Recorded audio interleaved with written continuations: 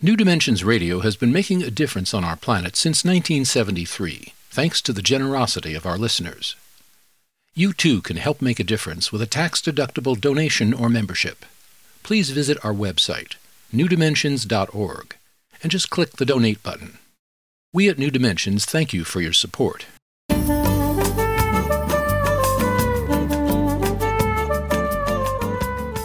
Hello, I'm Justine Willis-Toms, host of the New Dimensions Cafe. Today I'm hosting Mark Nepo. He's a poet, philosopher, and the author of over 17 books. His newest book is The One Life We're Given, Finding the Wisdom That Waits in Your Heart. Mark, in part one of your book, you describe many ways in which we get closer to life by living wholeheartedly and even living that wholeheartedness, even through our pains and our griefs and all the suffering. So what do you mean by living wholeheartedly? Well, when I talk about being wholehearted, I'm talking about holding nothing back. I'm not talking about running wildly or dancing till you drop. I'm talking about being present in all directions and opening the heart to work with what we're given. Because we underestimate, in my experience, and again, I'm just offering my experience. I don't have any answers. We're just comparing notes on what it is to be here. But, being wholehearted is our best chance of enduring what life throws at us and uncovering meaning and being able to drink of the sweetness of life by being wholehearted. It's interesting that, in the many sayings of Jesus, there's a book by Neil Douglas-Klotz called Prayers for the Cosmos, in which he translates some of the sayings of Jesus from the original Aramaic it was believed he spoke. And there are some important mistranslations. And why I tell this is because one is around the word wholehearted. So there's a saying that is often attributed to Jesus where he says, "Be thou perfect." Well, when he went back to the original Aramaic, the word that was mistranslated as perfect was wholehearted. Jesus had said, "Be thou wholehearted." Now, we as human beings, we are also half-hearted. Just as I can't stay awake 24 hours a day, I have to sleep. We can't be that intensely present all the time. So we open and we close. We fall down, we get up. Mm-hmm. We drift and then we focus. We care and then we can't take in anymore. And we are wholehearted and then we're half-hearted. But the important thing is that when we realize we're half-hearted, how do we open up and become wholehearted again? Well, the question begs itself, like we live with what we are given, and so many times we reject those things, especially that are not joyful, the suffering part, the pain part. We get ill, we get cancer, and you've gone through that yourself. Yeah. We get fired from our job, and you've gone through that yourself. So, and we want to then close down and armor ourselves. Well, it's natural to want to, if we're in a moment of pain, to get out of it. If we're in a moment of fear, to get away from it. That's natural. But we also learned, at least I've learned, that doesn't work. That the only way out is through. What's in the way is the way. So you're saying that if we reject it and we do it half-hearted, we're actually still living in it. And we empower it. Yeah, so it's not that I need to wear what I'm given, to drape it over me and accept it in the sense of resign myself.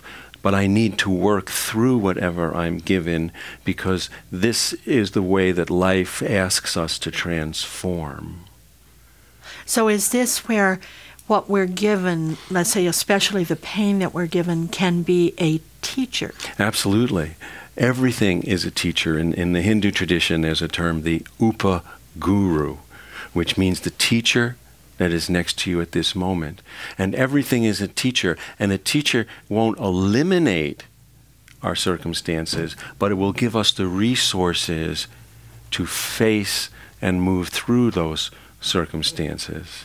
So when I was going through cancer and I was waiting to have my first surgery, and I'd never had surgery before, and I was terrified of everything, and there was a young woman next to me who was waiting to go before me, and she was terrified of being given the anesthetic needle. And her karma was that they couldn't find the right vein. And this poor girl had to have that put in 4, 5, 6 times. And then she was wheeled into surgery, and I was next. And I was lying there, and I thought, what's my needle? What is it that I'm afraid of that I will need to be given 4, 5, 6 times until I learn how to incorporate it and move through it? And I realized as I was waiting there for surgery that for me, at that time in my life, I was uncomfortable with the unknown. Not the mystical unknown, but the surface world unknown. What's going to happen next when I turn this corner? Where will my next paycheck come from? What will happen here if I leave my car on this street? And so as I was waiting there, waiting before they were going to put me to sleep for my first surgery, I realized, you know what? Lack of closure is my needle. I have to let go of, there is no closure in life. And I'm given it over and over, like this poor girl was given that needle over and over, until I accept it and take it in and face it and work through it. And I couldn't do that unless I was wholehearted. Anything half-hearted made me turn and run from it.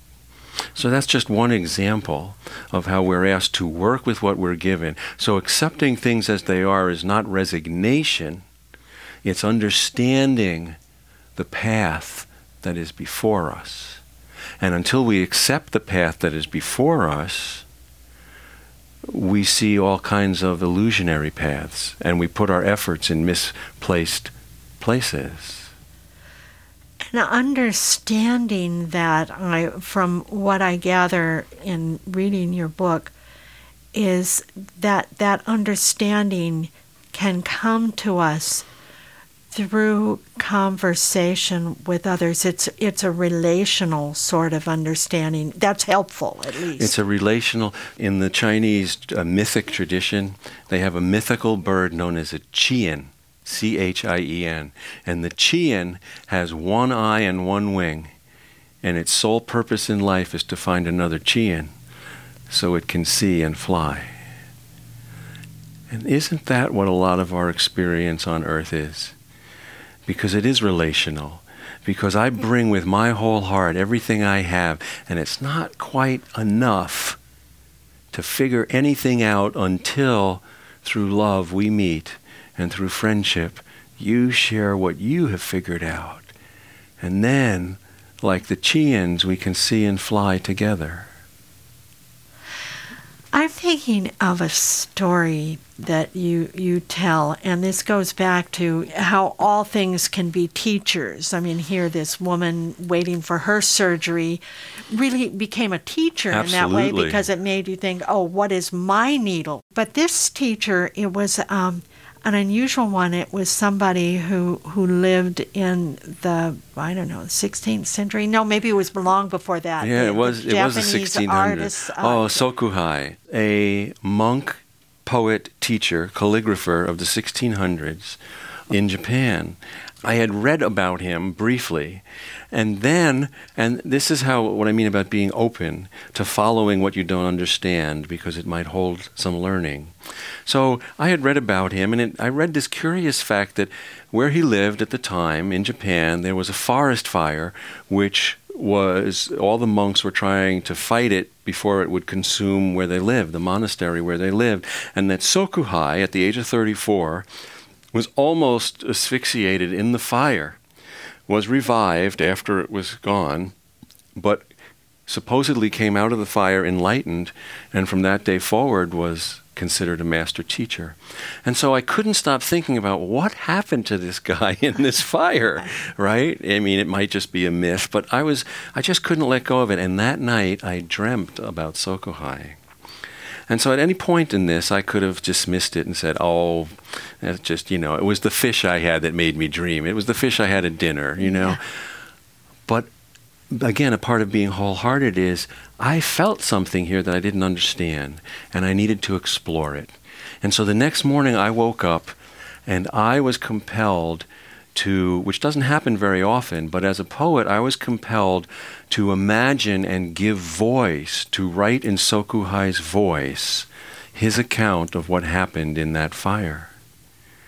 And who knows whether that happened or not. It really doesn't matter. But what was amazing to me is that he had this moment of being taught. He met in the fire. He was transfixed by the flames and not doing anything to put the fire out when his teacher was suddenly next to him, Yun Yen. And his teacher looked at him and said, "So, Sokuhai, what are you going to do? Are you going to stay in there or are you going to come out here?" And even then, Sokuhai understood what his teacher meant, but he still didn't act until, in my dream, his teacher's robe caught on fire. And now, out of love, Sokuhai burst on the scene and threw himself over his teacher, matting out the flames on his robe. And so his teacher taught him to live in the world, to embody wisdom and not just think about it.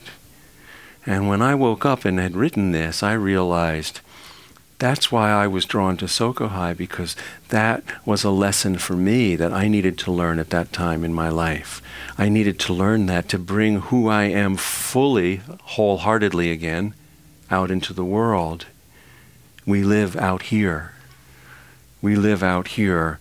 You know, one more story that helps us with this is we talk, we study, we go on retreats. It's always good to practice, but the practice is for life. The practice isn't for the practice. The practice is for life.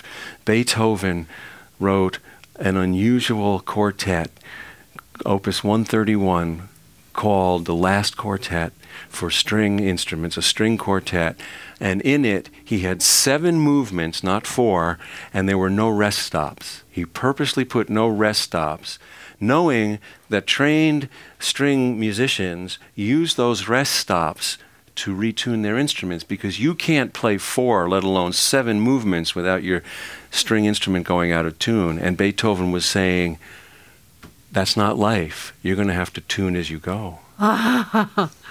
Wow. I'm thinking, when you first started that story, you had the dream and you woke up, and rather than dismiss it, you listened to your heart because it had something vital to say to you. Well, and this is a good way to bring us full circle about what it means to be wholehearted, is to trust that your heart is your teacher, and it will give you feeling first and understanding later. And our job is to follow the feeling to the understanding. We are not going to know what it means until we trust it and follow it so it can reveal itself. That is the practice of being wholehearted. Mark, I want to thank you so much for being part of the New Dimensions Cafe today. A joy. Thank you. It was my joy to have you. I've been speaking with Mark Nepo. He is a philosopher and poet and author of The One Life We're Given, Finding the Wisdom That Waits in Your Heart. And if you'd like to know more about the work of Mark, you can go to his website, marknepo.com, or you can get there through the New Dimensions website, newdimensions.org. I'm Justine Willis-Toms. I want to thank you for joining us on the New Dimensions Cafe and invite you, please do join us again. You've been listening to the New Dimensions Cafe. This series of shorter interviews features many of the remarkable guests also featured on our internationally syndicated 1-hour New Dimensions radio series. To access more than 1,000 hours of programs, to subscribe to our newsletters, or to become a member, please visit us at newdimensions.org.